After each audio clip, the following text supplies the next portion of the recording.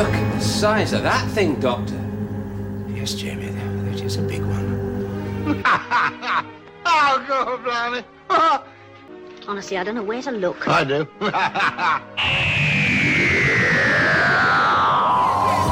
Quarantine session! What do you mean, oi, Mr. Quarantine session!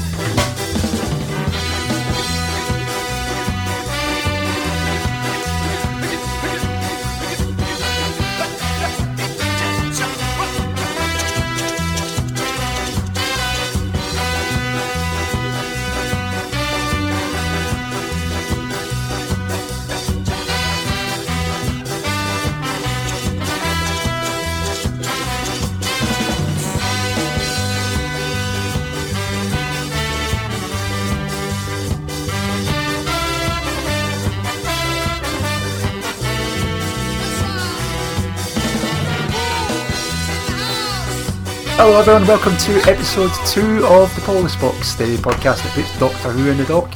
My name's Lee. I'm Dave.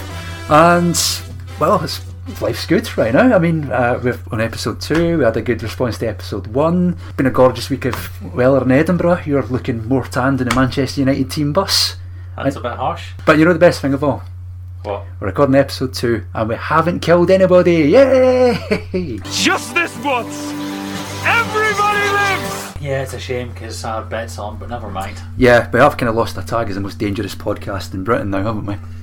Well, we can go to smash people up if you want, you know. Find a celebrity that J.K. Rowling lives in Edinburgh, we could burn our house down. You can tell which house is hers because it's got 40-foot high hedges. So posh J.K. Rowling has moved to posh Barton where our friend Posh Andy stays. But yeah, she was upset with all the people looking at her big expensive house, so she grew 40-foot high hedges.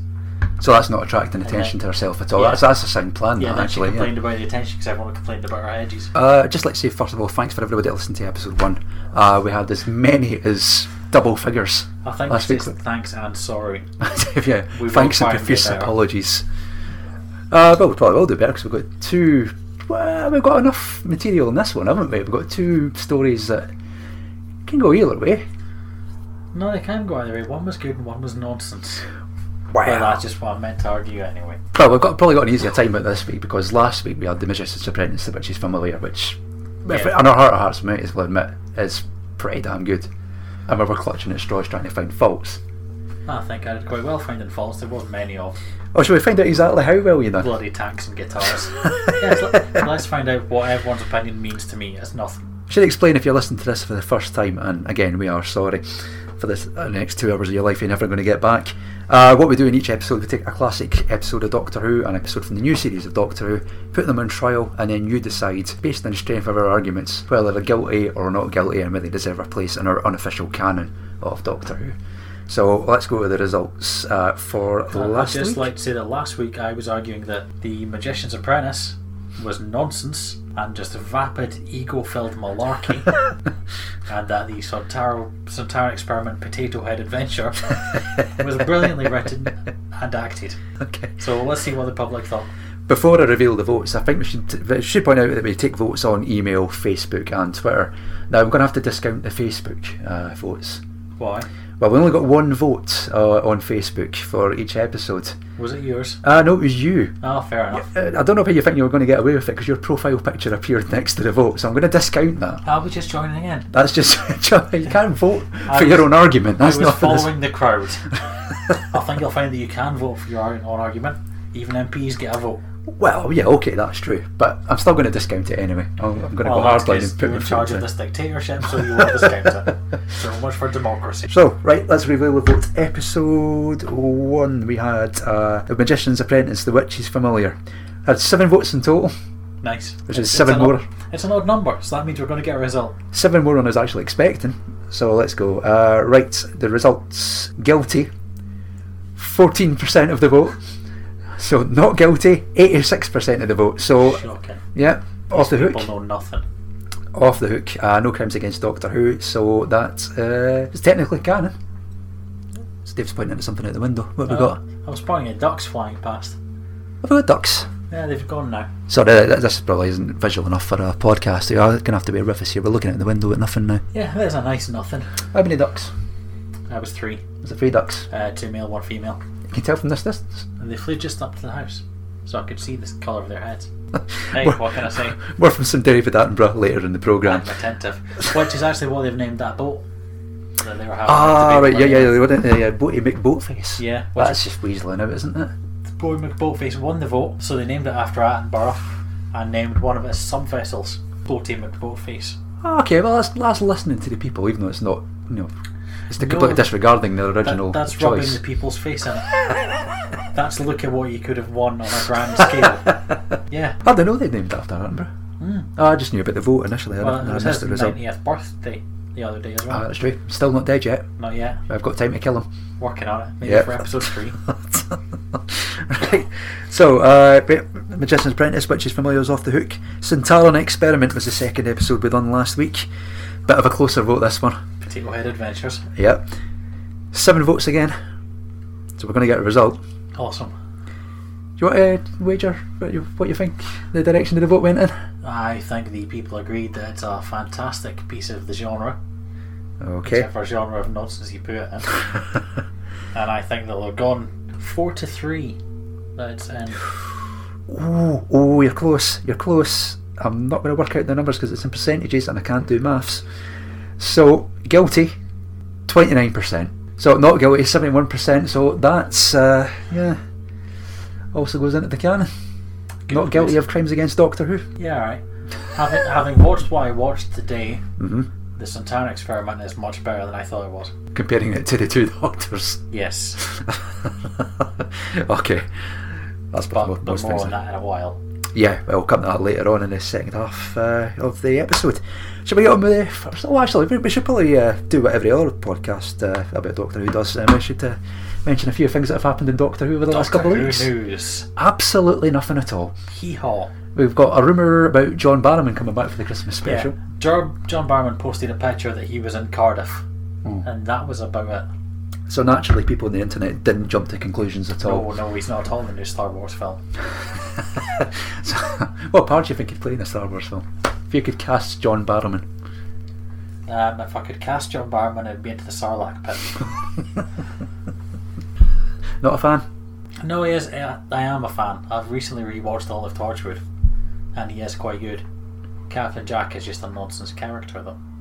That's a fair point. But I would have him playing against type. I would have him playing a straight man.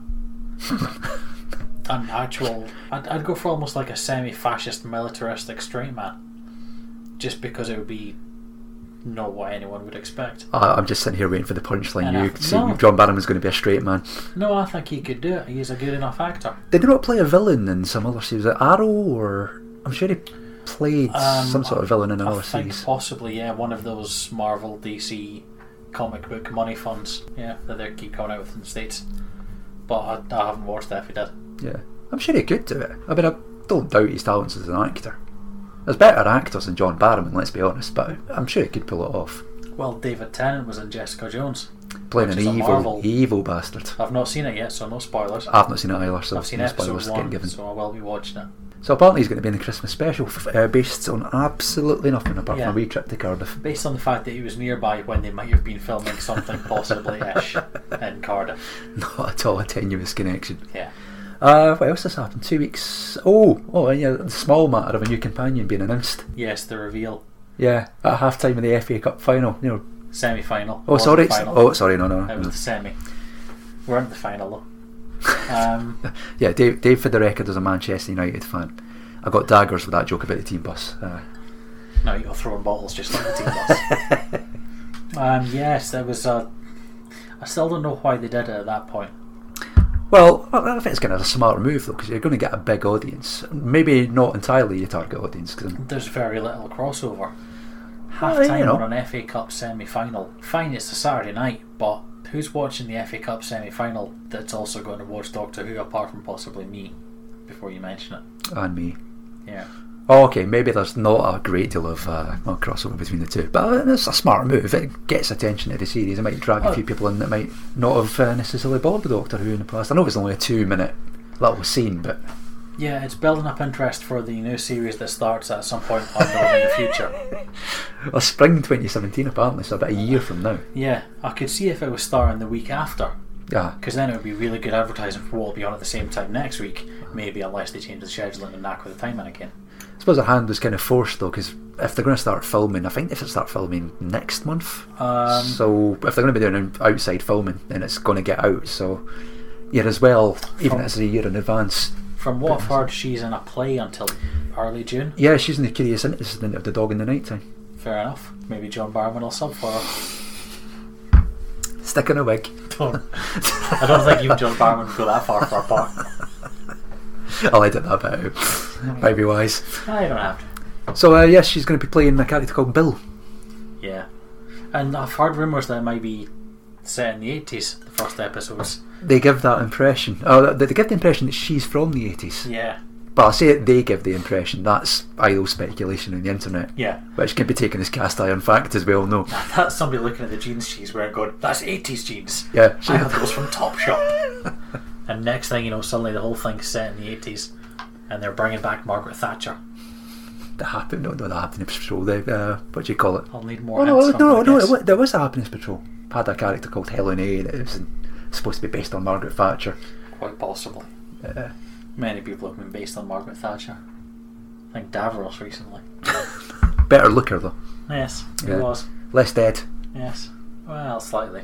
Slightly less evil as well. Yeah. Didn't really have a hand in, beating up miners or shutting down steel plants or, introducing poll tax in Scotland and destroying many, many industries across Britain. So Davros is a bit of a good bloke in comparison, really, isn't he? Oh, Davros 2016. Good old Dave Ross. So, yeah, nothing else much has happened, really. I mean, they're filming Class, but let's be honest, nobody really cares about Class. It is going to be the new Sarah Jane Adventures, and many people know that it exists. And we'd probably get around to watching it at some point if they had their 12-year-old nephew visiting. Yeah. But never actually will. It's one of these things that I think that's going to go onto BBC Three as it is now, the online channel. I think the deal they've got with BBC Three now is that if it gets shown as a new sort of commission, a new series on BBC Three, it has to get shown in BBC One or BBC Two at some point. Yeah. So I'll probably get a small audience because it'll get stuck on about 11:30 on a Friday night or something, I'd imagine. Maybe, because is it not meant to be for a younger audience? It's geared towards a younger audience, yeah, towards the youth. So I'm thinking that when the football season finishes and they're looking to fill that match of the day Sunday morning slot before the religious nonsense, but before everyone gets up as well. It's match of the day, not the religious nonsense. Yeah, but once the season's over, there's nothing to show until the European Championships kicks off. About 5 days later. Yeah. Not that I'm complaining about that, I'm absolutely fine. Well, there will be that slot in the early morning when they repeat the Saturday night stuff. But there would also be when Saturday Kitchen gets cancelled because James Martin's left. So that'll be a whole 2.5 hours of cookery nonsense to film. Are you not a fan of the rotating presenters? No, I actually watch that much of it because they all annoy me. Yeah. Yeah. Well, the man's going to be busy. He's going to be writing his new Sontaran episode with Bob Baker, as we exclusively revealed last week. So, yeah, he's going to devote some time to that script writing process. See, the thing is, with a name like Bob Baker, you have to write from the Sontaran point of view. So we're in classes, you can be bumped around the schedules. Unloved, uncared for. It's like the McCoy years all over again. Probably, yeah. It's probably going to be really good because the people that are involved in it will actually care. But I don't think I'll get the viewers that it needs to keep going. Yeah. I'll end up getting killed. Yeah. There'll probably be a little spike of interest because set photos posted on Twitter over the last couple of weeks of the TARDIS on set. So probably some sort of cameo from Peter. Maybe. Probably, yeah. Because he would probably want it to succeed because he's a nice man. Yeah, and a massive rabid Doctor Who fan. Yeah. Which makes it even more of a good egg. Just because you want something to be good doesn't mean it's going to be. Like our first subject today. Shall we get on with the first of our 2 episodes? Because that probably sums it all quite nicely. No, it doesn't. Would you like to attack the fantastic Doctor Who episode, or would you like me to say what's good about it first? Let's go for it. Well, we probably should introduce what is going to be first. Yeah, go for it. For our first episode, for our first Doctor Who episode of this podcast, it's a school reunion from Series 2. Excuse me, colleagues. A moment of your time. May I introduce Miss Sarah Jane Smith? Hello, Sarah Jane. K9! That is correct. Me? I'm that man in Havana. I'm the technical support. Oh my god. I'm the Tin Dog.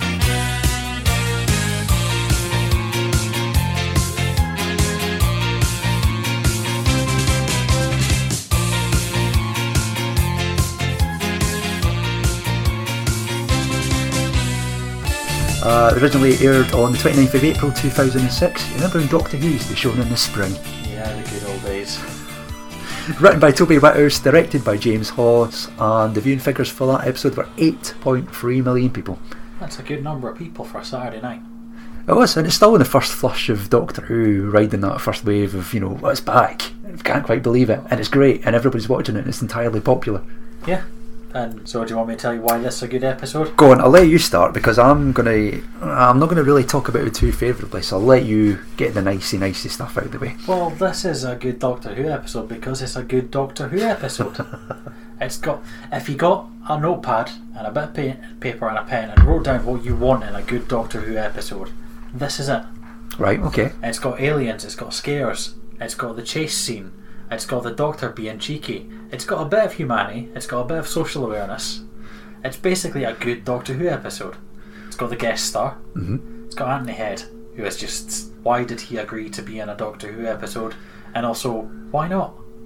Well, I don't see any reason why not. I mean, it's like I said, it's riding that first wave of success to the point where when they were casting for Series 2, people wanted to be involved. There wasn't any hedging of the bets to see if this is going to flop. Yeah, but all he'd done in Britain was coffee adverts 20 years ago.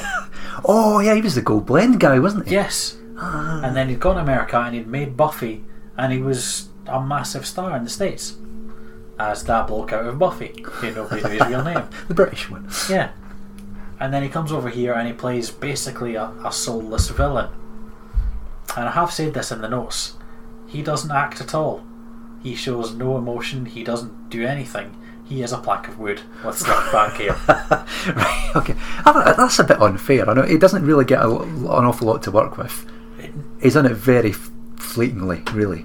Yes, he's in it. He's mostly in scenes on his own, talking to the air, which he does quite well.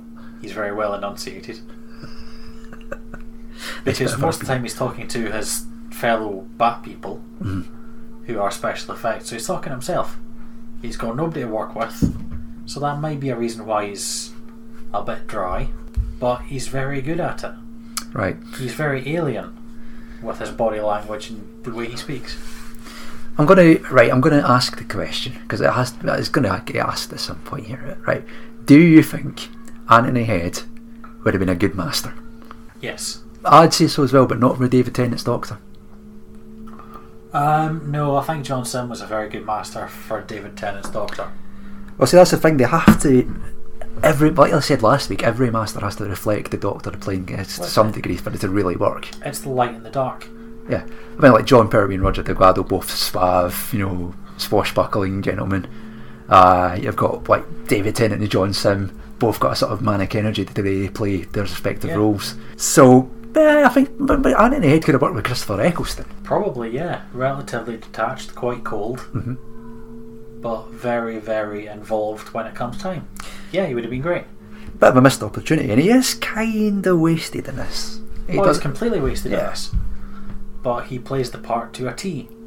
He is meant to be dark and detached, and he is. He is unbelievable as a human to a large extent in this. Like, he is, as I said, he is a Hammer era Dracula. He is slicked back. He could almost wear a cape, and you would actually see it working. Anthony Head, the John Pertwee cosplayer. Yeah, but I think the only reason they wouldn't bother putting him in a cape is because it would hark back to Buffy. Now, see, I've never watched Buffy, so is he the sort of moustache twiddling, cape swirling? No, and Buffy is a good guy. And, right, okay. And Buffy, he is the older man who guides the young teenage slayer into the ways of slaying. He is the calming British influence against the gung-ho Americanness, which he was perfect for and he was very good at. But I can see why they wouldn't want him to be too similar in this, because it's set in a school much as Buffy was in the early days. Yeah, it's not too long after the fact with Buffy either. I mean, that was only finished a few years before Doctor Who came back, really, didn't it? It was probably, yeah. Worth being included off just for that scene in the swimming pool. They almost sort of spaghetti western, put a bit of Ennio Morricone over the top of it. You've got your showdown there between him and Tennant, which is probably the best scene in the entire episode. Oh, come on, that's cold and heartless. Okay. Alright, okay, what was a better scene than that then? They bring back Canine. This whole thing is, Canine, as you quite openly say, It's the advert for Sarah Jane Adventures. It is. That is how I would sum this episode up. It's one big pilot for the Sarah Jane Adventures. But there's nothing wrong with that. The Sarah Jane Adventures was almost Doctor Who for kids. Well, it was, yeah. It was Doctor Who for kids, yeah. What's wrong with Doctor Who being Doctor Who for kids? I'm not saying there's anything wrong about it. Alright, I'm not slating the Sarah Jane Adventures, right? It was absolutely fine. It was very entertaining. Might have got more kids into Doctor Who. And, you know, Sarah Jane deserves her own spin-off anyway, regardless. But it's just my problem with School Reunion, right? I know the Russell T Davies era is all sort of big, bold colours and everything's ramped up and turned up to 11, which is fine. But this has got a bit of a sort of... And I don't want to sound insulting to CBBC, but it has got a bit of a CBBC feel about it. I think it's probably because it's set in the school. Yes. And you've got a lot of child actors, so that doesn't really help much. I mean, the original idea when they wrote the scripts first time round, it's going to be set in an army base. Effectively the same sort of plot. But they all decided for whatever reason, you know, Russell T Davies said, I want it set in a school. Probably because of Sarah Jane. Yeah, I mean... The thing is, if they set it in an army base, it's probably still could have brought back, like, the Brigadier. There would have been some element of, you know, we've got to set it in an army base, what are we going to do? Oh no, we'll bring back Unit. So then you get the Brig and... But if they did want to bring back Sarah Jane, this was the perfect way of doing it. Well, yeah, I don't know if that decision came after they decided to shift the location to the school, or if she was involved from the start. I'm not entirely sure the timeline of this, but a lot of it does fold around Sarah Jane in a really nice way. Mm-hmm.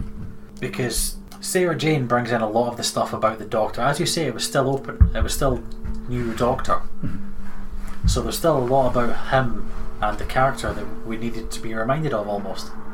So when Sarah Jane first sees the Doctor as the Doctor instead of Mr. Smith, you can see the fear and the pain on her face, because she remembers this man that she once loved, who left her.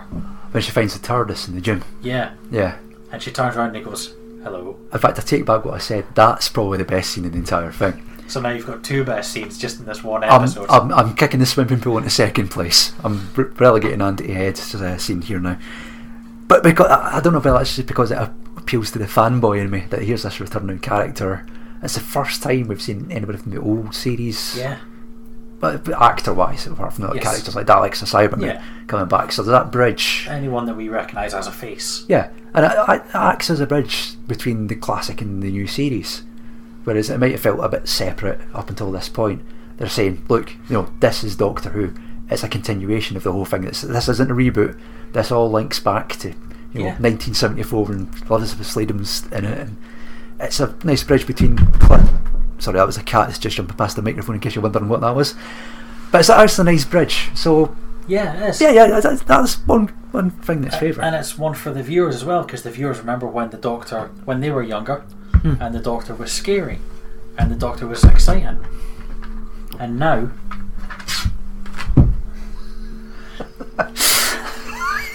and now, this is the new Doctor for them. And he's new and exciting and he's fresh.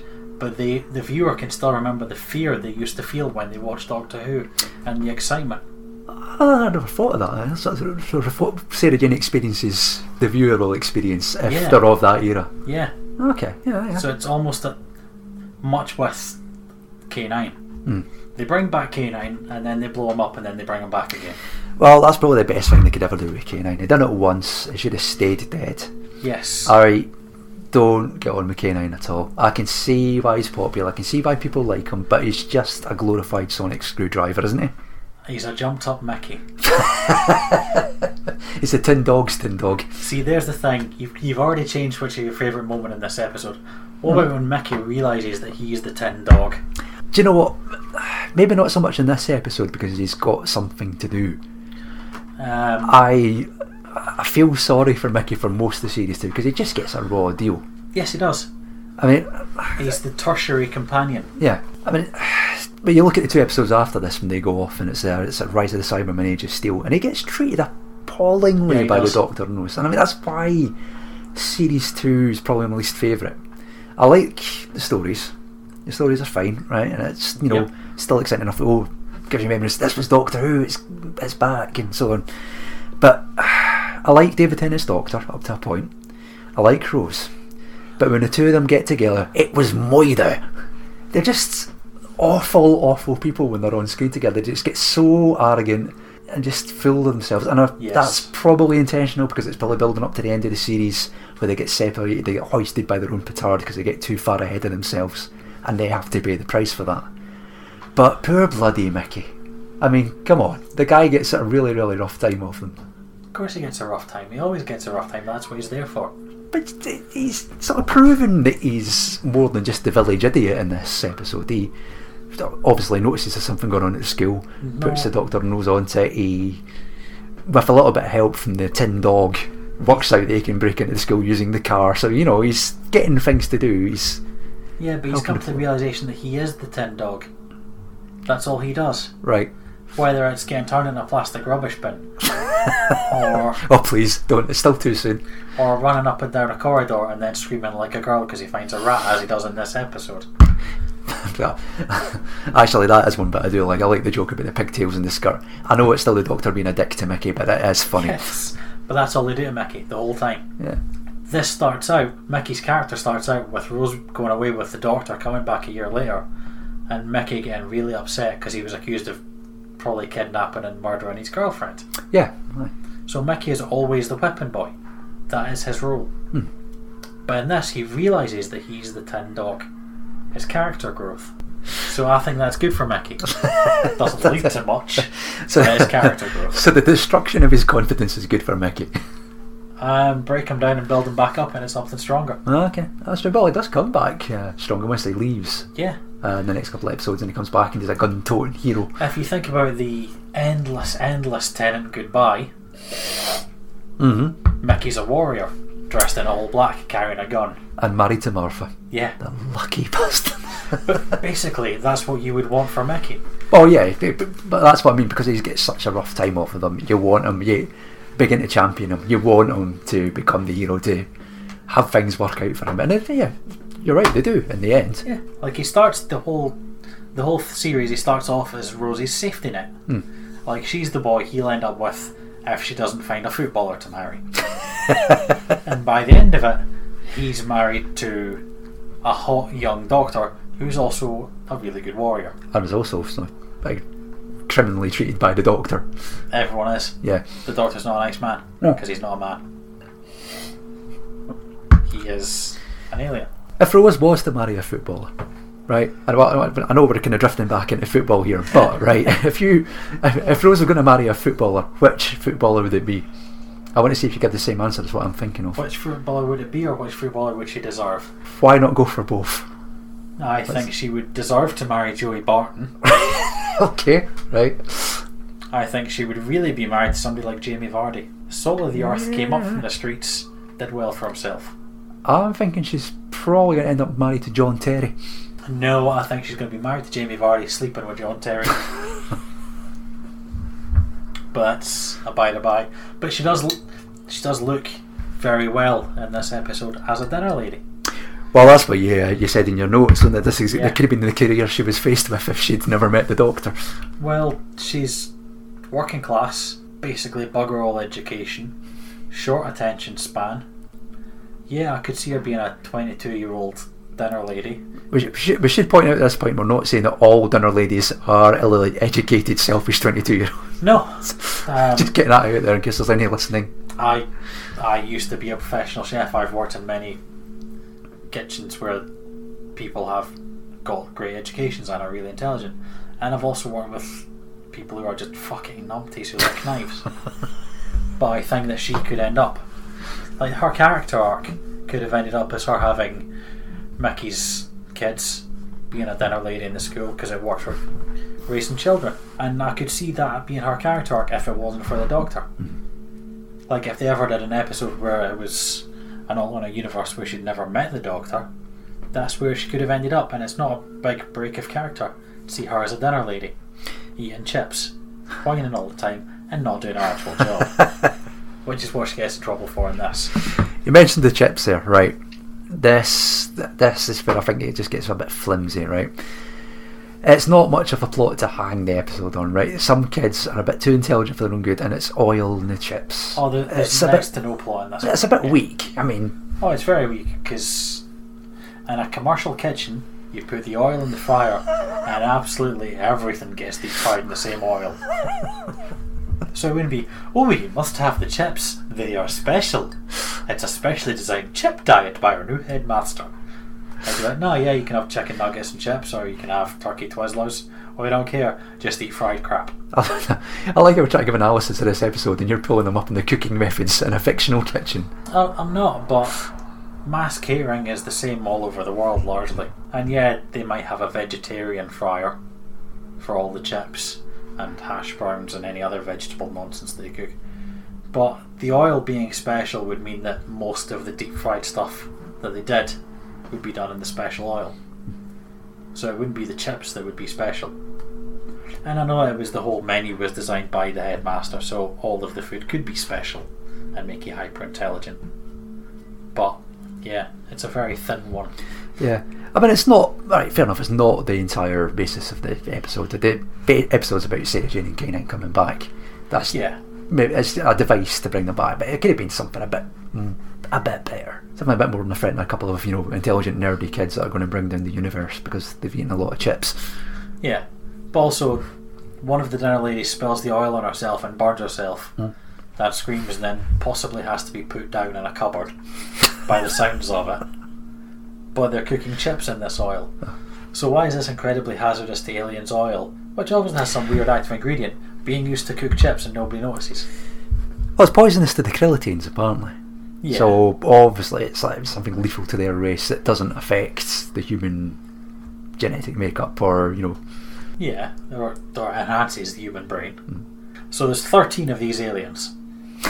Okay. 5 of them are dinner ladies. Who the fuck wrote this plan to take over the school? Because I have nothing against dinner ladies or anyone in the catering trade, but if you're going to take over a school, dinner lady is not the place to start. Wait, so you start from the top, really, wouldn't you? Yes. Or at least near the top, deputy head. Yes. Worm your way in and then take over. To start with the PTs because they really run the schools, but yeah. But yeah, there's 13 aliens, so 5 of them are dinner ladies, or 4, because they're carrying the barrel. Now, in a school that has this many staff in the kitchen, 13 people wouldn't be enough to take it over without anyone noticing. And if the school's that big, why not get some of the this shit's going to kill us dinner ladies to empty the oil out of the fryers? That does smack of poor planning. Yeah, it does. And like you say, I noticed you've written in the notes that they spend the night sleeping in the school. Yeah. 13 big, massive, quiet bat people hanging from the ceiling, and yet nobody, not even a cleaner, notices when they're in. And fine, the head might lock his office, but I did put in the notes that they walk into the room and the doctor's the only one to notice these bats hanging from the ceiling, which means the ceiling is person height plus person looking up height before you notice the bottom of the bats. So this is like the only school in Britain with 15 to 20 foot high ceilings, which doesn't make sense. You would open the door and be staring a bat in the face, if you were lucky. Because if you think about it, if you nailed a human to the ceiling by their feet... Well, welcome to the dark turn of the podcast, folks. Not that Dave's ever done this. If you did that, there'd be a lot of screaming and a lot of blood, probably, unless you killed them or knocked them out first. You've heard.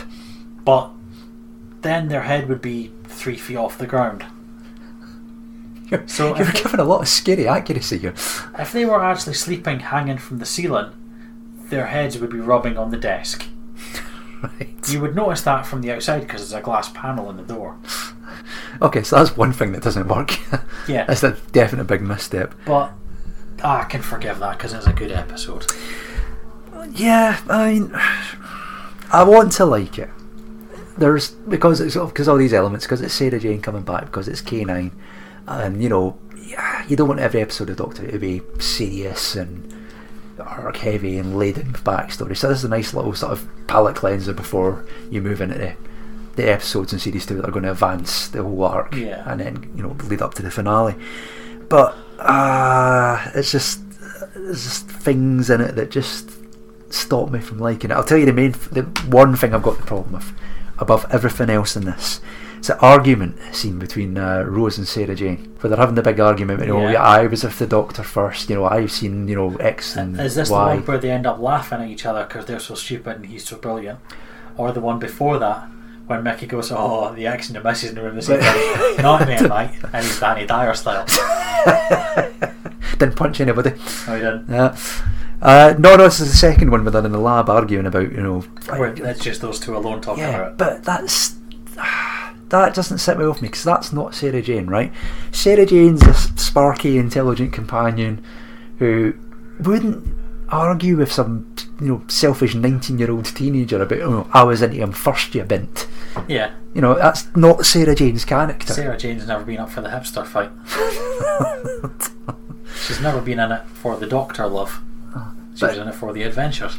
But it just doesn't sit well with me at all. It's because it's so out of character. And I can understand they're trying to go for the the angle of the bitterness and the hurt of being left behind and him never coming back for her. And you can see how that might rankle with her. But to get into an argument with bloody Rose Tyler about I done this first. I was there before you, hen. But it's been 25 years since she was with the Doctor? Yeah. Call it roughly 25. 25, yeah. So she's suddenly getting all these feelings back when she was young and excited and doing all these fun things with this guy, and now this guy's got somebody else that he's doing fun things with, and it almost belittles her memories, because that means that she wasn't, and everything she did wasn't special, because he just keeps doing it. He doesn't care. But surely she knows. I mean, she comes along end of the third Doctor, so she must know that she's not the first companion. But she was special. Can't say she wasn't special. In her eyes. In her eyes, she was special. Well, do you find it? Because when she comes on board, and then 6 episodes later, Harry Sullivan turns up and they go off and travel. So she's used to sharing the Doctor.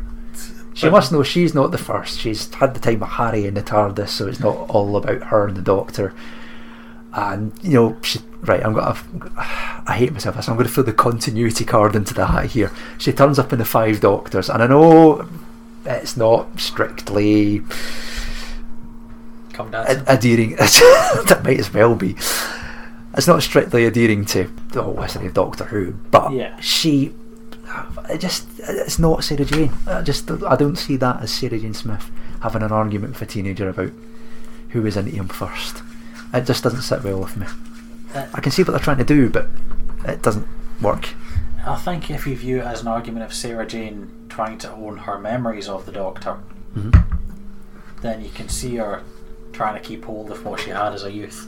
Okay, well, there is that side to it, yeah. But yeah, it's a very childish thing for a 40-odd-year-old investigative journalist to do. Even though she's got a robot dog in the boot of her car for no apparent reason. How long's K9 been in the boot? But it looks of them probably that there's 25-30 years since he stopped working. There's some like, who actually stores broken electrical equipment in the boot of their car on the off chance they'll run into an alien that can fix it? Yeah, I mean, it does look as he hasn't been working for some time. I mean, much like John Leeson when Canon got written out. Yeah. But right, I'm going to pick up on something. We've been asking for people to submit their thoughts and their evidence for or against the episodes on Twitter and Facebook. I'm going to get his name right this week because I didn't the last time. It's Triple H rather than Crippler, like I said last time round. Apparently some sort of wrestling reference you'd probably know. Nice, yeah. Yeah? Yeah, I get that. Yeah, explain it to me because I don't understand. Triple H was a wrestler, Hunter Helmsley Hurst, I think his name was. Alright. So he was a big wrestler who shortened his name to Triple H. I believe he married Stephanie McMahon, whose father owns the wrestling. Right. So yeah, I get the Triple H reference, yeah. Oh, okay. That's a nice reference, I like that one. What I was going to say is he says that School Reunion is an episode that's more concerned with nostalgia than any actual story. It trots out the old harnessing the power of a child's mind story and mixes it with remembering the good old days. He's got a point there. Do you think this episode gets away with an awful lot on the strength of nostalgia? Yes, I would agree with that wholeheartedly. It's one of the things that makes it a good episode. Yeah. Because it's not a particularly good story. It's pretty much a pointless story. Mm-hmm. It doesn't move anything forward, doesn't add anything to the canon. There's nothing new in it, but that's one of the good things about it. It's a fast-paced, exciting Doctor Who story, and that's all. which is in some ways what they used to be. Is, let's just tell an interesting story about aliens taking over a school. The end. Not, oh, let's have a big overreaching arc about all this is going to end in the future and oh, we're all going to split and the Daleks are coming back in Bad Wolf. There's none of that in it. There's none of the look at what I can do nonsense. Oh, you didn't know I'd reference back to this. I think you're right. I think it does coast on nostalgia an awful lot, because if you take Sarah Jane and K9 out of it, you've got a really underwhelming Doctor Who episode. Yes. Like many Doctor Who episodes, it would be far too long without the nostalgia. Yeah. And because it's Sarah Jane, there's an awful lot of goodwill involved, because she's the fans' favourite. She's the majority of fans' favourite. And there's also K9. Yeah, but K9's rubbish. Let's be honest, K9 is hopeless. Yes, K9 is hopeless. so I can get you on that at least. K9 is a Dalek without the energy and excitement.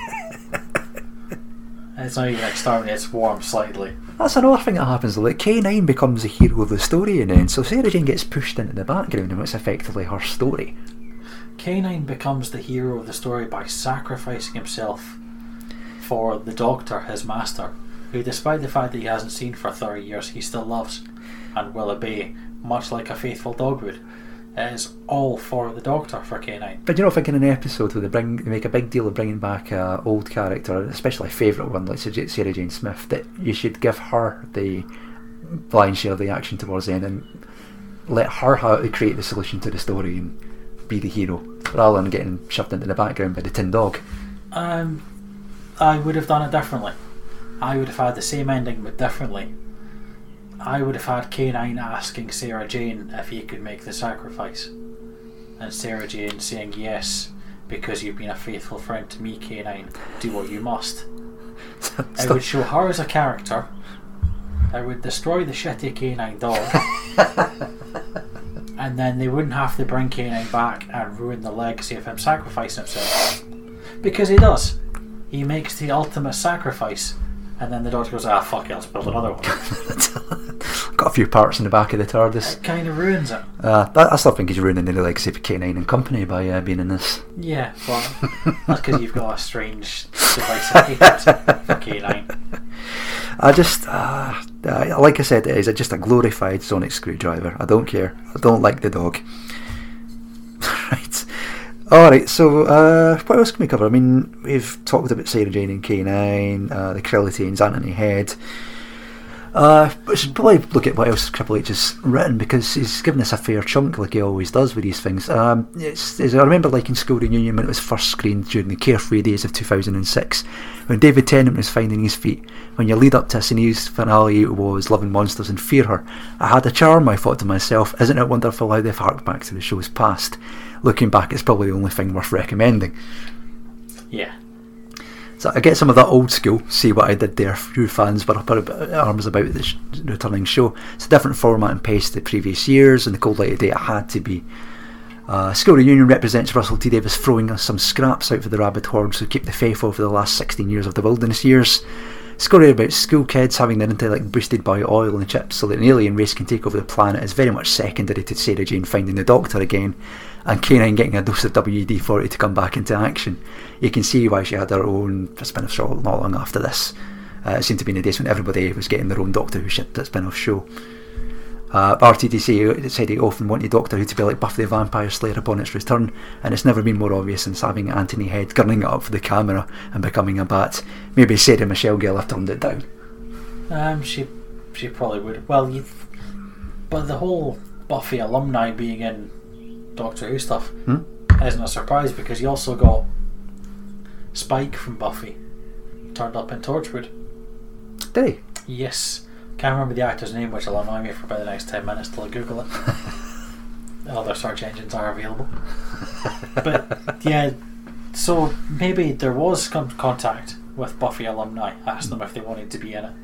But Anthony Head's a British actor, and I think after Buffy he was doing British theatre work anyway, so he would have been available. But yeah, there's good points in there. It is a different format from previous years, but when I was watching it, I think I was watching it one evening, having a couple of drinks, and I paused it at one point when it seemed right to pause to get another drink, and it was literally halfway through the episode. Right. So you could actually have split this into two 22-minute episodes, much like the old ones were. Okay. It's almost a 2-part story. So what would be the halfway point then? What would be the cliffhanger if you're stopping at 22 minutes? I can't actually remember off the top of my head. I'll need to test that out and see if it can be split into 2 parts. But it came up at a certain point. I thought now's a good time to get another drink, and I paused it to help me through the rest. And it was 22 minutes in, 22 minutes to go, and I thought that's quite interesting that it came up as a natural stopping point, which is maybe another nod to the past, because they used to do it that way. Possibly so. Yeah. So overall then, if you're going to sum it up, why should School Reunion not get jettisoned from Doctor Who history? Why is it deserving of a place in our unofficial all-time canon? Because it is a Doctor Who episode. As I said at the start, if you write down everything you want to be in a Doctor Who episode, you pretty much get it in this one. You don't get much more, you don't get anything new, but you get a Doctor Who episode. I don't know, you've maybe got the component parts of what you'd like in a Doctor Who episode, but it maybe doesn't deliver on that. Yeah, but if you... Yeah, it maybe doesn't, but it maybe does. You've got the big explosive ending, you've got the cliffhangers, you've got the fear of the aliens being alien and weird, you've got the reunions, you've got a set in a British location which is easily filmable and cheap, because that's traditional Doctor Who. You've got the side stories, Sarah Jane being back, K9. It's got everything you want in a Doctor Who episode. Maybe not the best ever, and maybe not done to the best of their abilities, but it is a proper Doctor Who episode. Okay.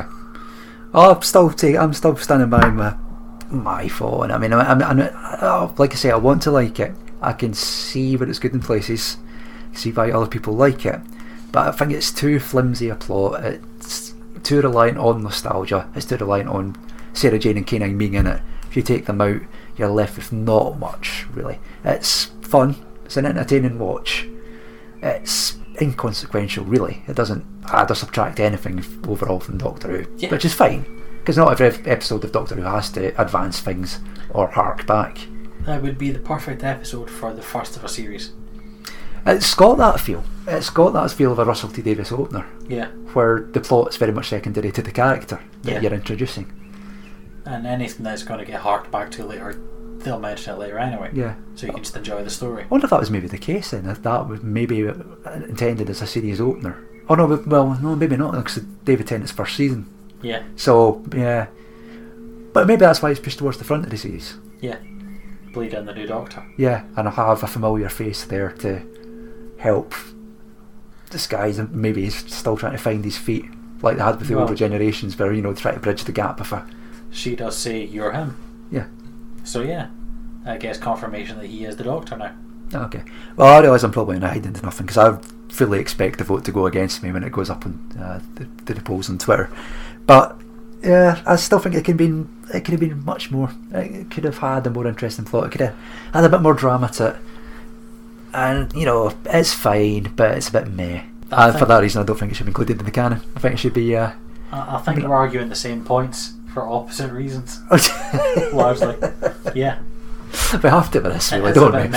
And it doesn't add anything. But I think that's what's good about it. Okay. Well, all the public decide it. Well, the public, our 12 listeners decide. Say double figures. We might get more. So what we'll do, we'll put this up to a vote. If you decide that School Reunion is worthy of being put in our unofficial canon or not, what you can do is you can email us at thepolisbox@googlemail.com voting guilty or not guilty. We'll put the Facebook page, we'll get the poll up on the Facebook page and a poll up on Twitter, and you can decide. We'll reveal the results in the next episode that we do in a few weeks' time. Like I say, I think it's going to go against me, but you've got to try, haven't you? You've always got to expect that you're going to win. The Doctor might be on your side, and then you'll win anyway, even if he has to use his sonic fucking sunglasses. Or his sonic tin dog. Yeah. Right, shall we wrap this up then? Yeah. Do you want to say anything else in defence? You got any favourite scenes or favourite characters in it that you want to add to its defence? I do like the scene where the Doctor's all teary, talking about Sarah Jane saying, "I couldn't stay because you can't see the ones you love get old. But you can stay around for as long as you want, Rose, because meh." which is unfair to Rose, and it's not often that I'll say that, because by this point she's been hanging around the Doctor for a year and a half, of our time than what is in his time. So she's a companion, and she's a long-serving companion. And now he's talking about somebody else going, yeah, I care about her, but you, meh, don't care. Give it a couple of years, love, I'm going to pack you off on a beach with my genocidal clone. Yeah. See ya.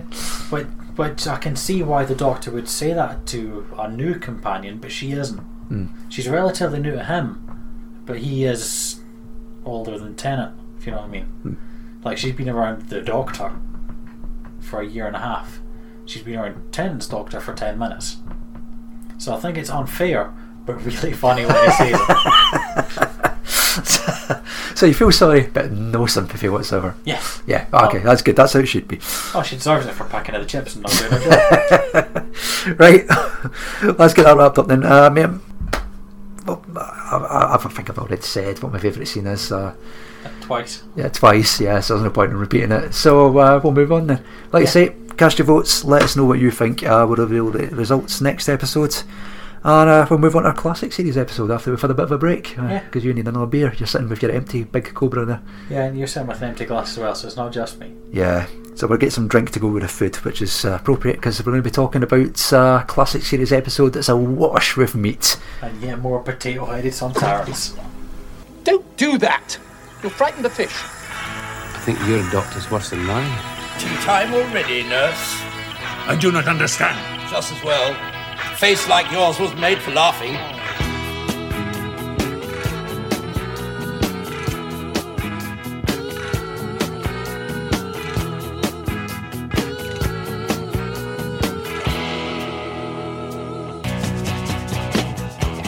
Rosita, ¿dónde vas con mi carro, Rosita? Usted sabe que te quiero, pero usted me quita todo. Ya me robaste mi televisión y mi radio. Ahora quiero llevar mi carro. No me haga así, Rosita. Ven aquí. Usted que salado, Rosita. Oh.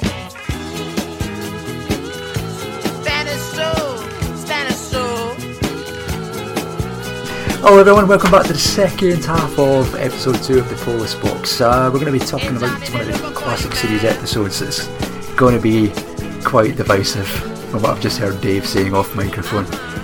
We're going to be talking about the Series 22 classic, The Two Doctors, episodes 7, 8 and 9 of Series 22. It was originally broadcast on the 16th of February, 23rd of February and the 2nd of March 1985. Written by the legend that is Robert Holmes and directed by the lesser legend that's Peter Moffat. Viewing figures are 6.6 million for part 1, 6 million for part 2 and 6.9 million for part 3. Dave, you're going to be against this, aren't you? Yes, and I am. by quite some considerable distance. Yeah. I'll let you go first then. No, I went first last one. Okay, well... I defended you, so you defend us. Alright, okay. I'll be back on the air in about 30 seconds. Before we do so, I should point out, in interests of transparency and honesty, I'm going to let you have a little window into the recording process. We record this on a Thursday night, so, end of a sort of longish week. We have a few drinks while we're doing this. I'm sitting here with a sort of mug of wheat beer, just the one. Dave, however, my esteemed co-host, has 3 bottles of beer and the remainders of a big bottle of Cobra right in front of him for a 45-minute recording. Yes, I'll be honest, I got through just over 1.2 litres of Cobra for the first episode this evening. I now have 3 bottles of Stella in front of me, and the small remains of a packet of Jelly Babies that we opened 2 minutes ago. There you go on the time lash. That's how it's done. That's drinking. But that's fine, I'll be honest, after watching The Two Doctors, I needed to drink. And it's not stopped since. Alright, well I'll start then, seeing as you started the last one. Yep. I am going to be honest, when we drew this last time round, I wasn't confident I was going to enjoy rewatching this. I've not watched it for some time, up until last week, and my hazy recollections of it, I didn't like it. There are certain things that I still don't like about it, but watching it over the last few nights, I've changed my mind completely. I've gone from not liking it at all to thinking it's probably the best the Colin Baker era has to offer. I'm not arguing with you, I'm just letting you flow. Okay, right. Well, where can I start? I mean, right. It's written by Robert Holmes, probably the best writer, the classic Doctor who ever had. And that's to its benefit. Most of the way through Series 22, you've got Colin Baker coming into the role. Yep. And the character of the Doctor's been devised as being prickly, unpredictable, maybe a bit volatile, which he is. He tries to strangle Perry in his first episode, and, you know, sadly unsuccessful in that attempt. Most of the way through the first half of his season, he's cowardly, he throws her into the path of danger, he's, you know, shirks away from, you know, being the hero, maybe because he's unsure of himself, because he's unstable. They act like a bickering couple all the way through up until this point. Because Robert Holmes has written this episode, he's quite skilled in doing double acts in all the episodes he's written, and because of that, he's written, well, I think because of that, he's written the Doctor and Perry as a double act, so instantly there's a bit more warmth to the relationship. They seem quite pally, still a little bit of needle. They're still, you know, having little digs about, you know, Christopher Columbus has got a lot to answer for because, you know, Perry's in the third, she's American, but it gives a different view of their relationship, and it, because they get on so well, it carries the story a little bit better. But overall, it's a great episode. It's got some of the best location footage probably the Doctor Who's ever had, because they go off to Seville, filming in a foreign country. This time it actually does fit. It's not like, you know, when they filmed Ark of Infinity of Amsterdam and they spent 20 minutes chasing Peter Davison around the streets with Rice Krispies on his face. It ties in with the story. Even in the interior shots, even in the locations, sometimes you find yourself questioning whether that is actually a real house they're filming in or an actual set, because it's lit really, really well. Unlike most of the, you know, 80s Doctor Who, it's lit like a light entertainment show. It's just really, really well made, and that's surprising because it's got one of the most uninspiring directors the Doctor Who's ever had to balance out the best writer, Peter Moffat, who's one of these like safe pair of hands, you know, gets the job done but without any sort of artistic flair or, you know, thought to make the episode exciting. You know, see Richard Martin. Yeah. So that's good. It's got that going for it. The story's a lot better than I remember as well, and I know it's really heavy-handed because it's, I don't know whether you noticed, but throughout the entire episode. Can I just check which bit you're going to ask if I noticed? The complete massive anti-Scottish thing going on. Didn't pick up on that. With everyone being in a skirt and ginger. Or the pro-vegan message. I was going to go down the pro-vegan route. I don't know whether you picked up on that. And I know you're not entirely fond of a pro-vegan stance. So that pork that you had for your dinner didn't kill itself, eh? Yeah, well, that was tasty pork. Yeah, I noticed the pro-vegan thing and it was far too heavy-handed. I think it was probably not hiding nothing after the first 5 minutes, and I thought this when I was watching it, where Troughton and Jamie bump into Shockeye, and there's a line about chefs having too high opinions of themselves. Now, as a former professional chef, would you like to comment on that? You'll find that a lot of professional chefs don't have high opinions of themselves. It's just they have much lower opinions of everyone else. Everyone else is scum. Yes. No, chefs are scum. Everyone else is worse than scum. But that's fair enough. That's a balanced view. But so that's your defence. It's the best in this series. It's part of my defence. It's definitely. I definitely think it's the best the Colin Baker era has to offer. Most people would say Revelation of the Daleks or, you know, Vengeance and Varos. Truth is, there's not really a lot of competition. And so you also think that this story is worth the 2 hours that they took to tell it? Okay, maybe it's a bit padded. Maybe it goes on a little bit too long. It's massively padded. It could do with trimming down. This could be done in 40 minutes to an hour, and even then it would be padded. You could argue for it being 2 parts. Yeah. Because what you have to remind yourself is this is the series of Doctor Who when they had 45-minute episodes. Yeah. Albeit a reduced episode count because the BBC hated it and wanted to kill it. Yeah, but this was massively stretched out. Right. There was no need for it to be 2 hours long. What do you feel they could have lost then? See, that's the weird thing, I don't know.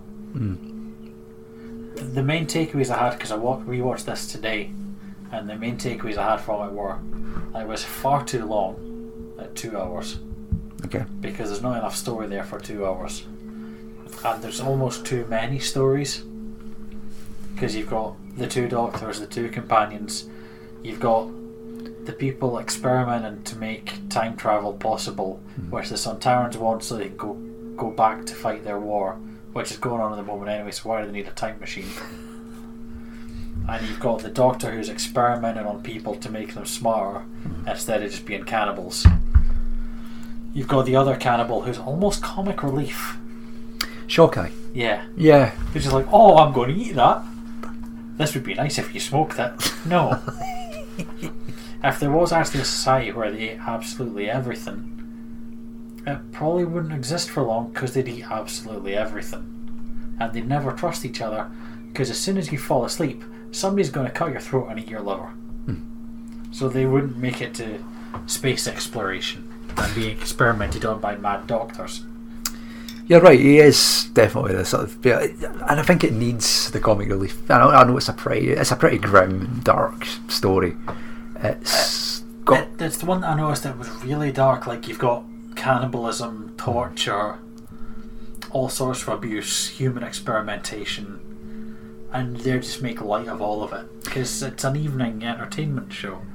definitely a Robert Hull's script. He tends to have quite a lot of dark humour in his scripts, but then it's amplified by Eric Sayward being the script editor, who always wanted to take Doctor Who in a more adult direction and make it a bit darker, make it a bit more violent. But at 5:30 on a Saturday evening, yeah. I mean, I don't want to come across as in like Mary Whitehouse here, right? And I'm really not. No, I'm dressed like her, but I don't want to come across like her. I've got no problem with violence in Doctor Who. I think there needs to be violence in Doctor Who to make it scary, to make, you know, the rest of the Doctor seem more real. But this just kind of does go too far. I mean, there's stabbings for a start, like fairly graphic stabbings. Oh, yeah, it's a stabbing. I take you're talking about the restaurant owner. I'm talking about that, and who's auditioning for Rada. Yeah. I agree with you. The Spanish stuff was great. They looked like and felt like they were in Spain, and the Spanish people were actual Spanish people. Yeah.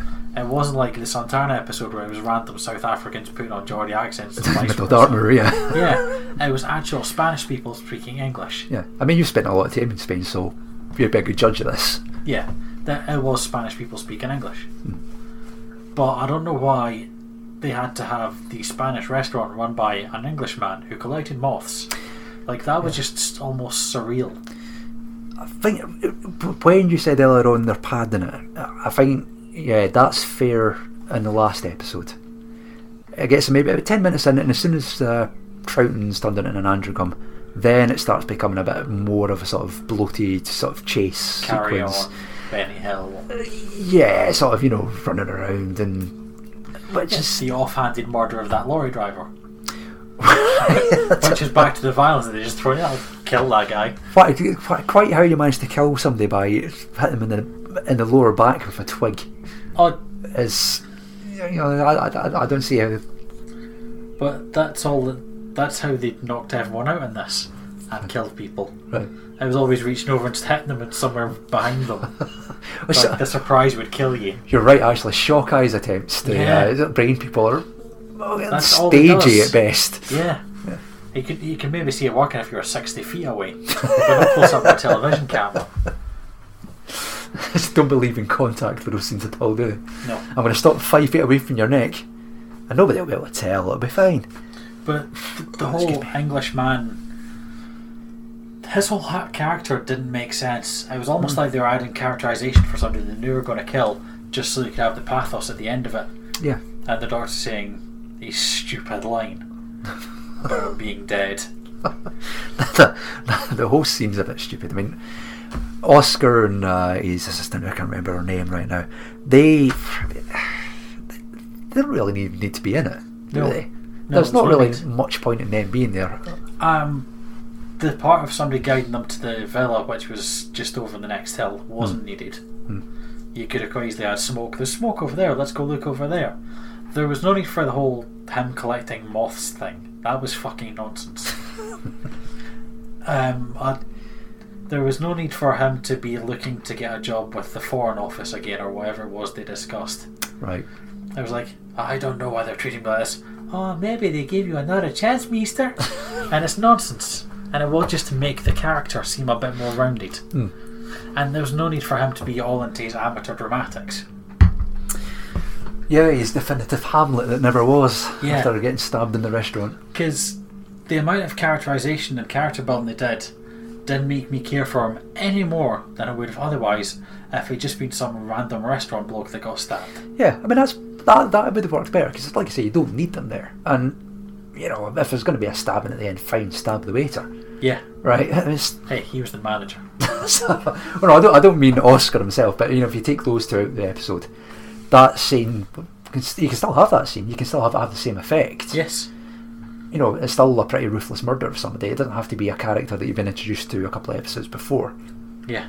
To make it shocking, or, you know, yeah, for it to have any impact.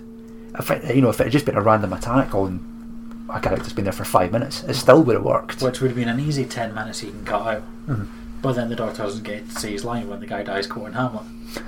What was the line again? I can't remember. I can't remember off the top of my head either.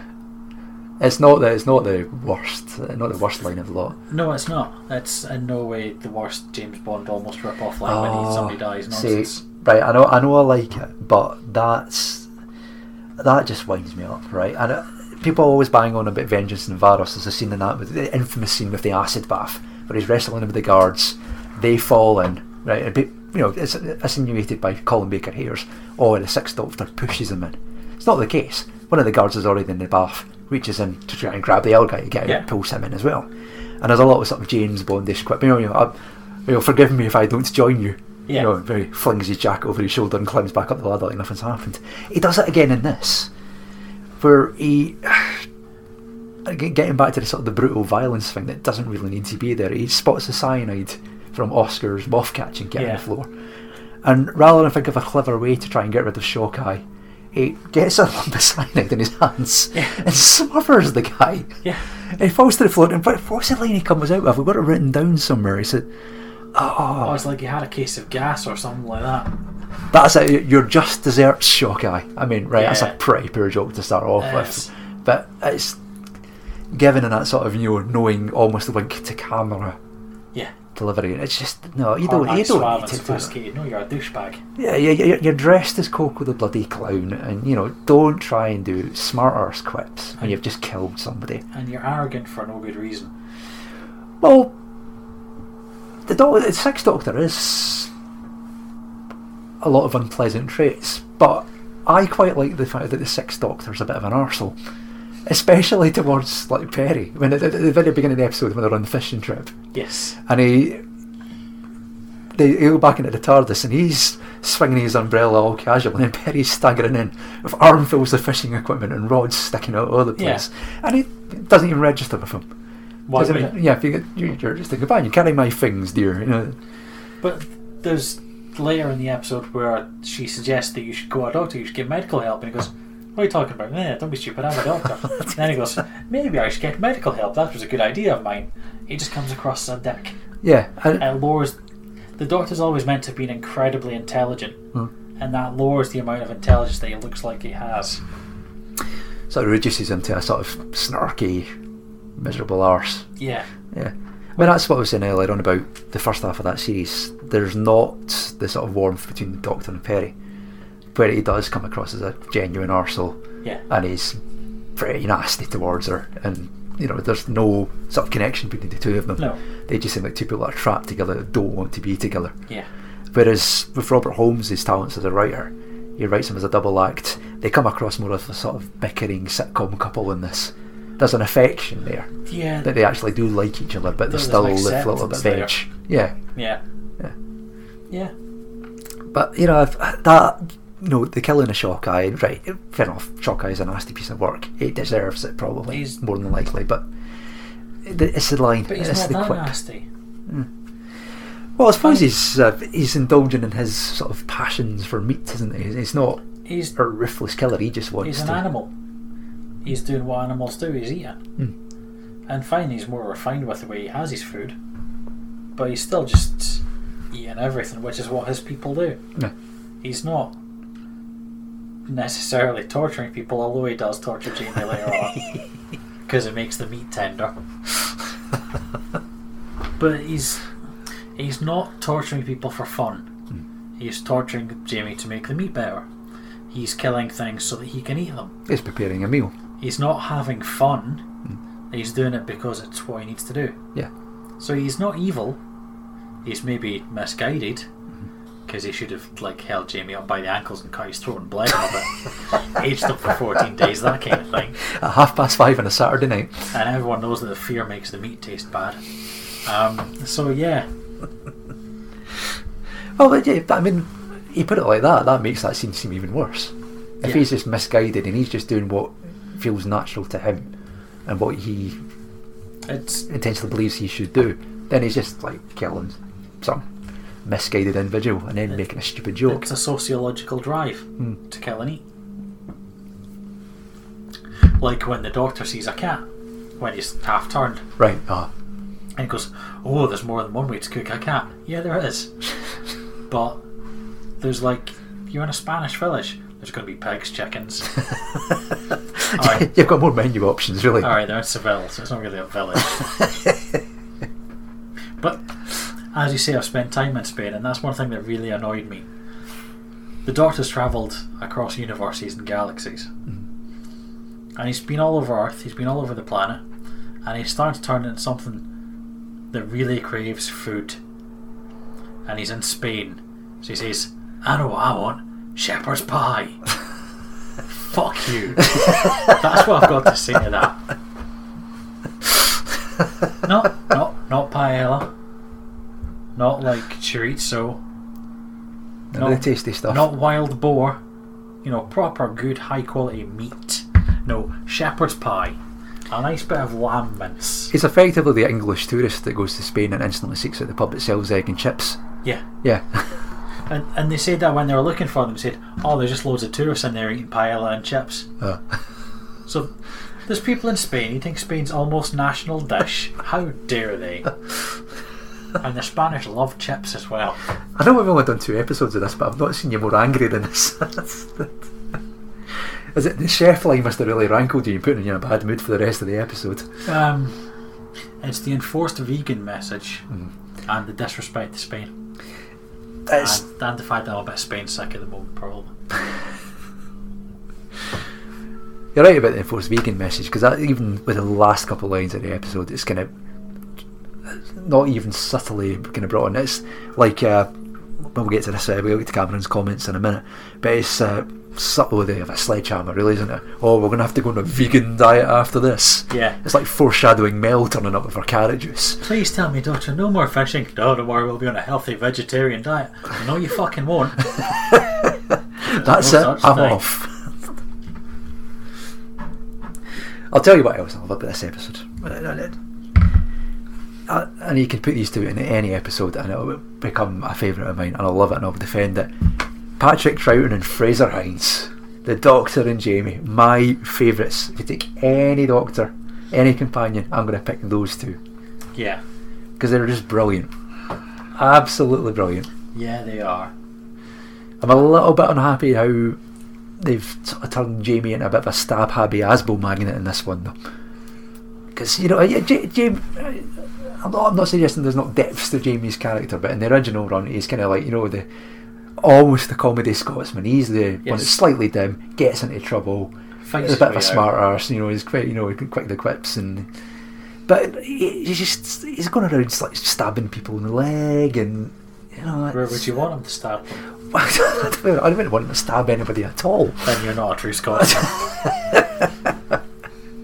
That just doesn't really fit with me. I mean, it's in keeping with the tone of the story, I know, but no, they do have a far better relationship than the other two. As a Doctor and companion relationship, theirs is much closer. Well, they were the Doctor and companion were the best of friends, really. Yeah. They're like two mates, bumming about the universe in their rackety old police box, having a great time. Yeah. Whereas, it might be that Perry is different because she's American, but she never seems to want to be there. Yeah. She's almost just waiting for her lift home to realise the party's over. She's essentially a more whiny Tegan, because Tegan was like that. She stumbled into the TARDIS, taken away by accident, and for the most time that she was on Doctor Who, they were trying to return her back to Heathrow, back to her own time. Yeah. But you could tell she was enjoying the experience at the same time as well. Where you get the impression of Perry, she does not want to be there. No, at it's a bind and it's a chore for she's constantly thrust in danger and mistreated. At the end of this, when they're each come back into their own TARDISes, the Doctor and Jamie are like, after you, no, after you, no, after you. And they're just being cheeky and funny with it. Whereas when it's the Doctor and Perry, they're like, after you, no, after you. Almost like they don't want anyone behind them. There's no that trust and respect comedy going on. Yeah. So yeah, I'd agree that the Doctor and Perry are not great Doctor and companions, but they're watchable Doctor and companion. But they're not mates really. They're just there because they've got no other choice. Yeah. She's there for the eye candy, and he's there to blind you in the other eye. But yeah, that's a lot of this was lazy.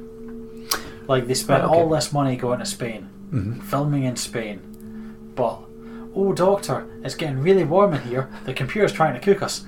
Neither of them are red in the face. Neither of them are sweating. The Doctor's still got his shirt, tie, waistcoat, and coat on. Like just made her say, "Yeah, you're right. It's getting warm. Take his coat off." Like it's not hard to add to the believability. And it's getting real warm in here, isn't it? Yeah, it is. Yeah. I'll just loosen my collar ever so slightly. Yeah. That's better. There we go. Yeah. Never mind the fact that I've still got 15 layers on. There's a lot of it that it wouldn't be hard to make more believable and easier. I think there's a bit of a trend in 80s Doctor Who where they go on these expensive foreign location filming expeditions to record certain episodes. The original plan for this is that John Nathan Turner was trying to get him to go to New Orleans to film to film an episode there. Supposedly try and tap into the sort of growing American fan base there. Deliverance and give it a little Doctor boost. Squeal, Perry. But they obviously the budget didn't stretch that far. They couldn't get the money to go to New Orleans, funnily enough, so they settled for Spain. But there's a lot of that goes on through 80s Doctor Who where it does feel sometimes, especially with things like Arc of Infinity, where the locations don't really add anything to the story or the feel of it, that it's just going to have an excuse for John Nathan Turner to have a bit of a holiday. Oh yeah, the fact that it was in Spain added nothing to this. No, it added nothing. What was particularly Spanish about it, apart from the fact that people were Spanish? Okay, alright. Okay, I take that point, but compared to something like Arc of Infinity, or I'm trying to think of somebody else that's been filmed on location, City of Death doesn't count because that works really well in the context of the story. Because it fits in with what they're doing. They're going looking for missing art and crashed spaceships and whatever. Okay. But I think it's it's good location filming. It adds something to it. It's a bit of it doesn't really add flavour. Yeah, you don't think? It adds the fact that they're in Spain. It doesn't actually add anything to the story. Maybe it's because it's a novelty factor that you're that used to seeing Doctor Who filmed in British locations, like you said. That when they do go somewhere and it's a well-made story like this one, then you maybe look at it a little bit more favourably. Yes, but they could have filmed it in Norfolk. And the Doctor could still have gone, "Oh, I want shepherd's pie." That'd be after paella in that case, wouldn't it? Always looking for the things he can't have. Yeah, but it was well done filming in Spain, but I didn't see the point, need, or reason for it. Yeah, it's definitely a reason. Holiday. Yeah, it's definitely a reason. Just cause we can do it. Yeah, which is fair enough. I mean, if you're the producer of Doctor Who and it's not looked entirely favourably on by the BBC and it's got a little bit of waning popularity in the UK, you're going to try and take it to other places. It's a wise enough move by John Nathan Turner. He's trying to rescue the show by giving it to other fan bases and trying to build its popularity around the world. Ensure the proper growth that'll keep money coming in and they can keep making it. Yeah, that's fair enough. Unfortunately, didn't turn out to be the case. I mean, it was during the broadcast of these episodes that it was announced that it was going on hiatus. Yeah, we're going to give it a little rest, said the BBC, who hated its guts and wanted to cancel it. Yeah, until overwhelming public opinion said no, you don't. I think I'll find it was 5 years after overwhelming public opinion said no, you don't, if not more. But I've really changed my opinion on it, and I think it's probably because I've not watched it in such a long time, and maybe read other people's opinions, and maybe sort of taken that as the truth of what this episode's all about. Now that I've watched it with a fresh pair of eyes, I've not seen it in so long. I think it stands up pretty well. Well, it stands up pretty well, but it's far too long. Far too long. There's nothing in it, and it's really, really, really heavy-handed with the vegan message. The Sontarans don't need to be there. No, for a start. They don't really contribute anything. They're just there as a sort of foil for the plan of the Androgums. That could be any monster chucked in there. That could have been, I was going to say Cybermen, but you try putting somebody in a Cyberman costume in 30 degrees Seville, they put out 16 dead during the course of the filming. Funny, Doctor, why is the Cyberman collapsing behind us? So they don't really add anything, but I'm not a big fan of the Sontarans anyway, because I don't think they're a one-note character. Oh, they are. But I was thinking this, the Sontarans, right, were all like massively good warriors, invade planets, take them over. They're never actually in charge of anything. Yeah, that's true. Yeah. Like, obviously, the Sontaran experiment, he's like some scout reporting back to head office. It's always the underlings you see. Yeah. And this, they are trying to get back to the battle. And the newer episodes of Doctor Who, they're fucking butlers. Like, where is this single-minded determination to take over everything? Don't be having a go at Strax. Sontaran Empire. Oh, yeah, sorry, jelly baby in the mouth. Themed snacks for this podcast as well. Is that what you're calling it? Jelly baby in the mouth? Sorry, carry on, I'm still chewing. But yeah, the Sontarans are wasted. Because you never see more than 3 of them till the new Doctor Who's. They're not that scary because you can kill them with a cork by sneaking up on them. Yeah. They could be much better. Yeah, you must have seen them 1s or 2s. In the Invasion of Time, you get a sort of Sontaran army, but of that ineffectually, you don't really think of them as any sort of threat. Yeah. And, it's kind of like I said last time about the Daleks.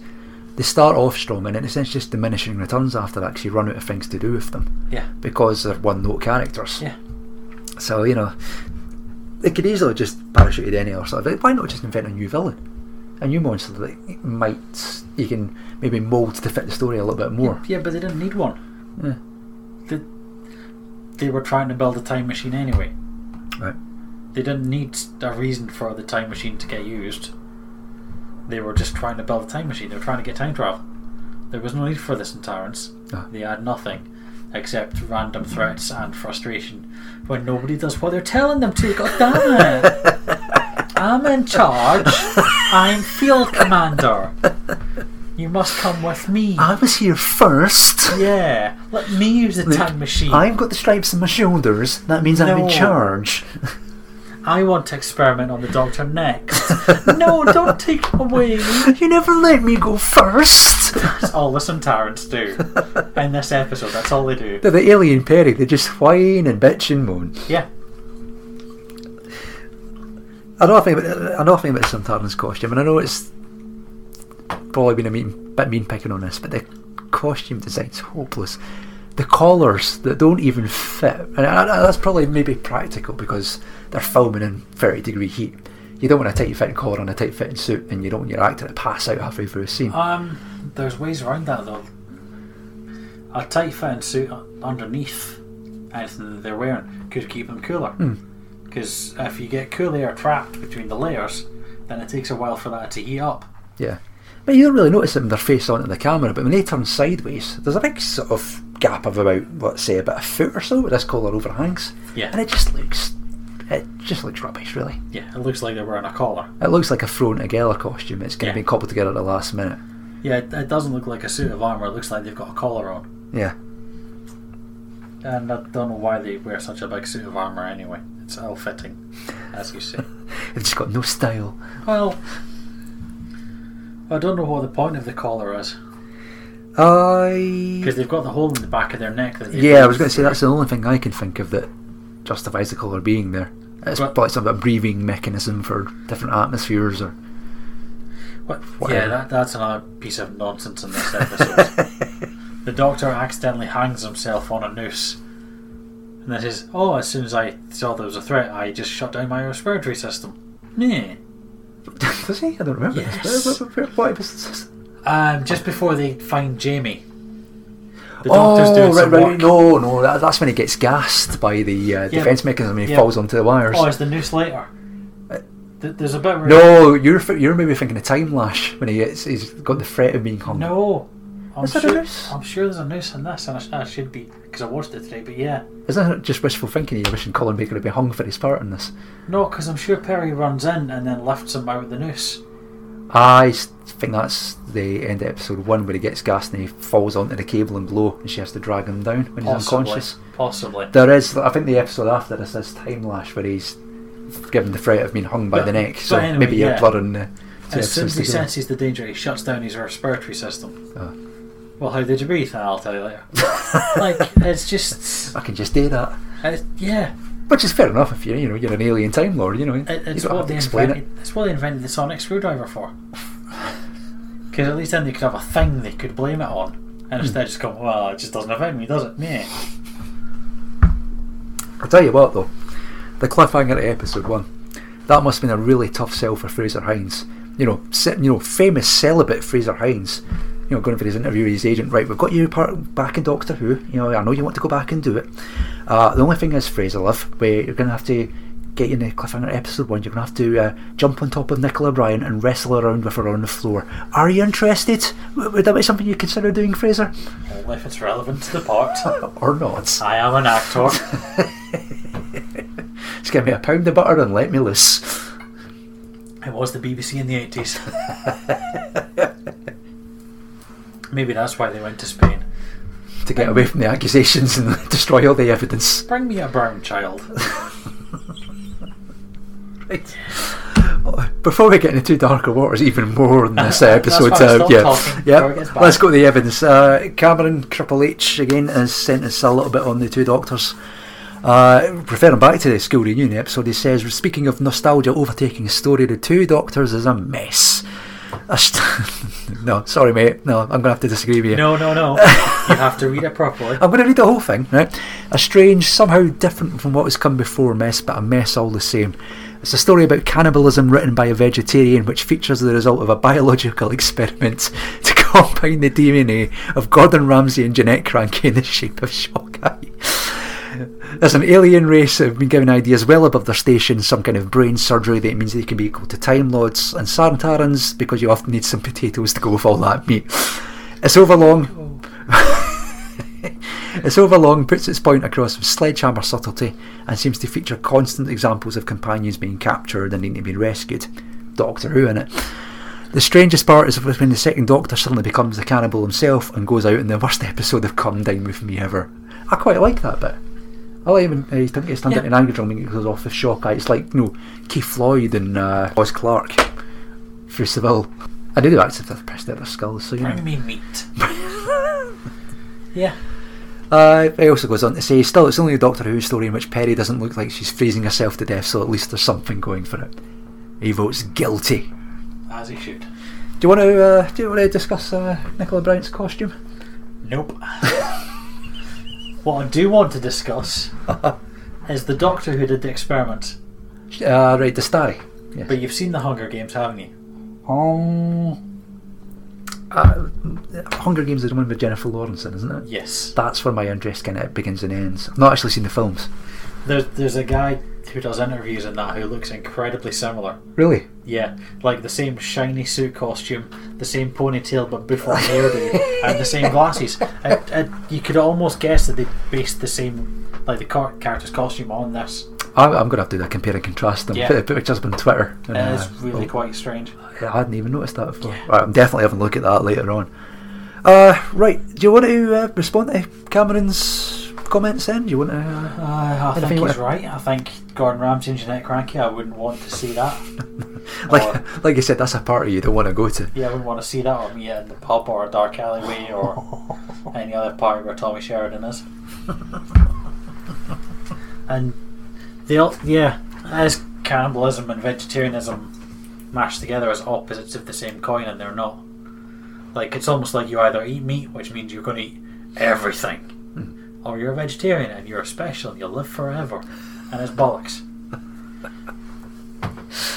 Putting aside the vegetarian thing then, the story itself, I know you said it's padded, but is there anything that you think that you can say in its defence, or do you truly hate it? You really not like it at all? In its defence, not much. No. Okay, that's fair enough. Because there's not much story there. You've got lots of things that could be used to make stories, like the cannibalism, the vegetarianism, the experimenting on people. You've got all of this stuff.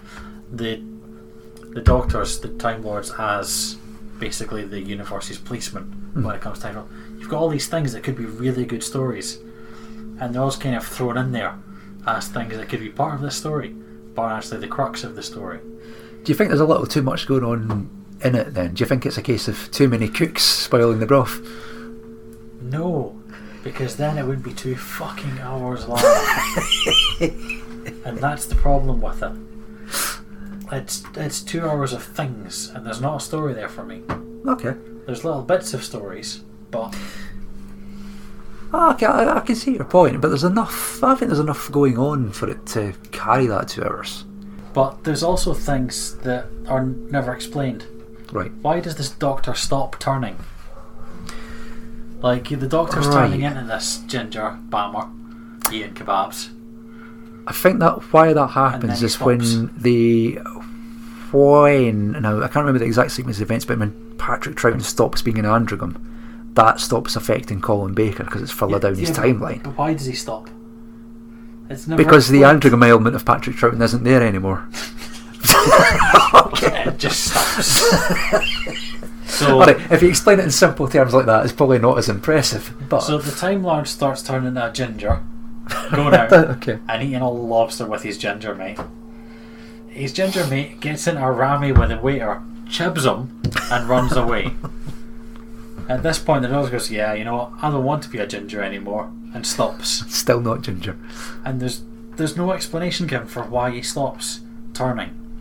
Like, they've messed with the doctor's genetics. And then it just reverses itself for no good reason. I think it's probably the case that they were wrapping up the episode and they only had 2 minutes left to fill, and then let's just drop this pretty quickly. I still think it's because the Troughton Doctor loses that androgam part of himself, and then it stops affecting Colin's Doctor because they are the same person. But it doesn't explain how it stops working on him. Yeah, but some things you just have to accept in Doctor Who. I know. No matter how cobbled together or half-arsed they might seem. But let's be honest, if people just accepted things that were in Doctor Who, podcasts like this wouldn't exist. Or it'd be very, very short episodes where we'll go, yeah, but you know, it's just a story. Bye. Yeah, aye. These podcasts would probably be about 10 minutes long if that was the case. And that'd be about 8 minutes longer than they should be, but yeah. Yeah, and it'd be much more agreeable for the entire listening public. All 12. Right. Okay, so you're definitely against it. Yes, I am. I'm definitely for it. I changed my mind radically after watching it. I'm not saying it's the best Doctor Who story ever, and I'm not saying it's not got its faults, but it's a lot better than I remember it being. And it's got Patrick Troughton and Fraser Hines in it. You must have remembered it as being fucking horrendous then. I think it's probably because of all... it's the Jamie thing. I think because the one thing I remember from it before I watched it again is Jamie stabbing people in the leg. And it's gonna... it doesn't sit well with me, because that's not Jamie. That's not that character. And I think that's maybe put me off a little bit watching it again. But then, if you look at the shelves behind you, it's not like I'm short of Doctor Who to watch. I know you're not off the shelf. So, I've not watched it for because I've had other things that I want to watch instead. But I'm glad I watched it again for this, because it's made me reevaluate it, and I quite enjoy it. I still think it's one of the best the Colin Baker era has to offer, so I'm definitely pro the 2 Doctors. Fair enough, I think you're wrong. Because it's too long, there's no story, and it makes no sense. Well, Dave, it doesn't matter what we think, because it only matters. It only matters what the audience thinks. So, power's in your hands again, folks. We're going to put a poll up on Twitter, Facebook, and get you to submit your thoughts in email. Vote guilty or not guilty for this one. We'll give the address and everything out at the end of the episode for where you can go to vote in these polls. So yeah, vote, let us know what you think, and once again we'll reveal the results in the next episode. What we should point out, when we come to do the next episode, we're going to change the format slightly. We're going fortnightly after this, aren't we? Yeah, we are. Sorry, go ahead. Yeah. No, I know that not many people have got an hour and 40 minutes to listen to us drivel on about nonsense. Yeah, life's too short, so we're gonna spare you and trim them down a bit and pump them out every fortnight. Yeah, that's the plan once I'm back from holiday. So yeah, that's what we're going to do with it. So let's decide what we're going to do for that next episode. But we're going back to the new series, and then episode after that with the classic series, and then we'll keep going in that vein. And alternating weeks. Yeah, alternating weeks, classic and new. So we're going to start with a new series episode for next week. So Dave, it's time for the Wheel of Justice. Is it me that gets to click the spin this week? Yeah, you can click the spin if you want. We're going to go ahead, give it a good few clicks, get it spinning properly. Let's find out what we're going to be talking about in episode 3. Wheel spinning, it's stopping. We've got Amy's Choice. Dave's face has just fallen. Right, defend, prosecute, or undecided at this moment? Do you want to? Well, what is it? My turn. My turn to prosecute, isn't it? Well, you can do, yeah. It's my turn to prosecute the new episode. We'll refresh your memory. It's the Matt Smith episode, series 5. Lots of kind of jumping about in time and alternate realities. Rory's ponytail. Yep. I remember it being a good episode. So, you want to prosecute and I'll defend for that one? Go for it. Why not? Right, that's what we'll do then. Episode 3 is going to be Amy's Choice from series 5, Matt Smith's first series. So yeah, that's what we're going to be doing next. Yeah. Like I say, don't forget to vote for the episode we discussed in this episode. Twitter, Facebook, email. I'll give you the details later on. But that's pretty much it for episode 2. Yeah. Thanks for listening again. If you're one of the 12 loyals that have.